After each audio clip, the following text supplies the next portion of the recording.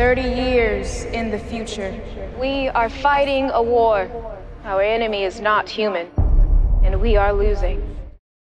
So we just got the release of The Tomorrow War on Amazon Prime Video, and it's a pretty good way to kick off the summer blockbuster season. Hey everyone, welcome back to the podcast. My name is Brandon, and this is Film Flare, where we discuss anything and everything that makes film and television great. So be sure to subscribe, and let's talk about a great movie. Our enemy is smarter, faster, and stronger than you can possibly imagine.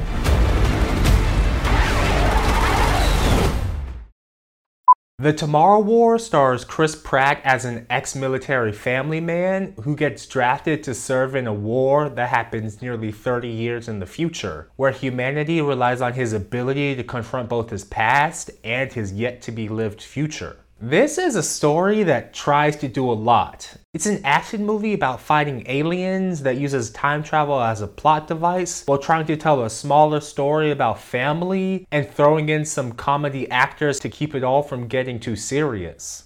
It's not even loaded. Well, yeah, it's not loaded. It's a pressurized cabin. Why would I load it in the cabin? The bullet goes in thing and everybody's sucked out.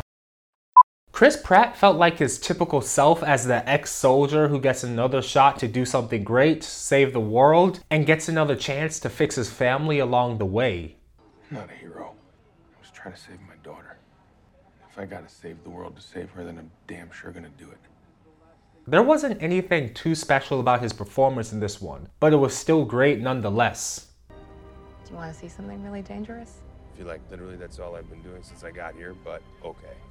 And while I'm on the actors, I am a really big fan of comedy actors in action movies. Sam Richardson is a prime example of why.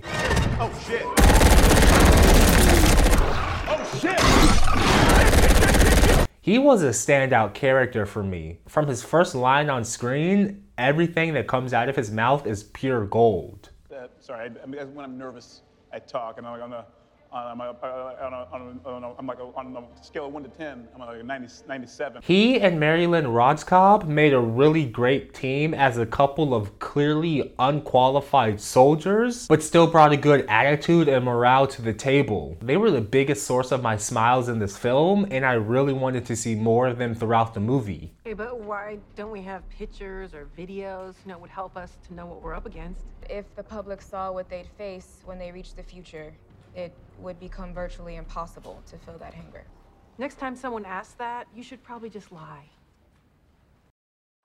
And while the family touch to the story was nice, it just didn't quite feel as fleshed out as it could have been. Not really adding much substance to the film, but it also didn't take away from it too much either. It was there, but only really mentioned a couple of times throughout the whole movie, and really didn't affect anything too much at all.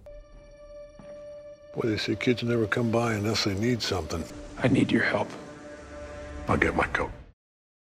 Now, the film's greatest strengths by far were its action pieces. At the start of this movie, I was a bit worried that it would be too slow getting into the action, but it actually wasn't, and once it did get there, it's full speed ahead. And to go along with that, the alien monsters were really cool too. I like how the movie teased them by not fully showing them at first, but when they were revealed, they were properly scary and really felt like a force that could have wiped out the entire population.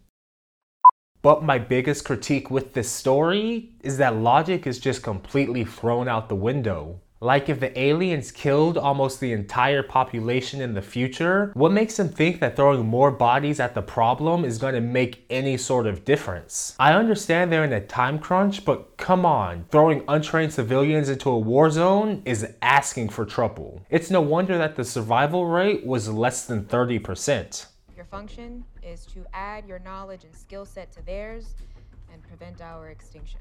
And did nobody from the future ever think to bring the research back to the past where it could be studied in a more stable environment? Not to mention buying themselves an additional 30 years to solve the problem, rather than taking it down to the wire of humanity's extinction. Or the fact that they discovered a toxin that kills the aliens but don't use it because it doesn't work on the females. But like 99% of the aliens are male, so killing them would definitely change the tides of war. But instead, they solely put all of their energy towards the 1% they can't kill. Her physiology is the key to their extinction. It's kind of our last hope. That just seems like bad tactics. Instead of people and bullets, they could have just rained down the toxins from the planes and gone full chemical warfare. Oh, and while we're on the subject of the planes, what was the point of blowing up a city overrun with the aliens if there were no humans left, and also most of the world was already overrun with the aliens? White spikes have overrun the city and we can't stop them, so we're gonna have to clean it. A blanket bombardment has been ordered. Are they just going around blowing up every city in the world? And if so, I'll circle back to my point about chemical warfare. And lastly, does everything the story's been working towards this whole movie really end up coming down to a human versus alien boxing match? There's just a whole lot about this one that doesn't make sense, and the more you think about it, the less sense it makes. But I guess that doesn't really matter because this is one of those movies where you're supposed to turn your brain off and just enjoy a couple of mildly interesting characters shoot up some aliens. And in terms of straight up action movies, this is actually a really good one that'll hold your attention from start to finish. Although I would have liked to have seen this on the big screen. It was originally slated to be a theatrical release, but COVID happened. And watching it on a 15-inch screen just doesn't do these visuals justice. But what are your thoughts on The Tomorrow War? Let me know in the comments below. It's available now for streaming on Amazon Prime Video. And if you've made it this far, please do be sure to give this a like and subscribe for more reviews like this. We've got new content coming out every Tuesdays and Fridays. But until next time, have a great day and don't forget to watch a great movie. Bye.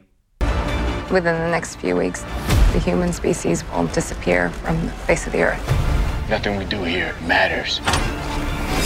No, that's where you're wrong. I don't believe that one bit.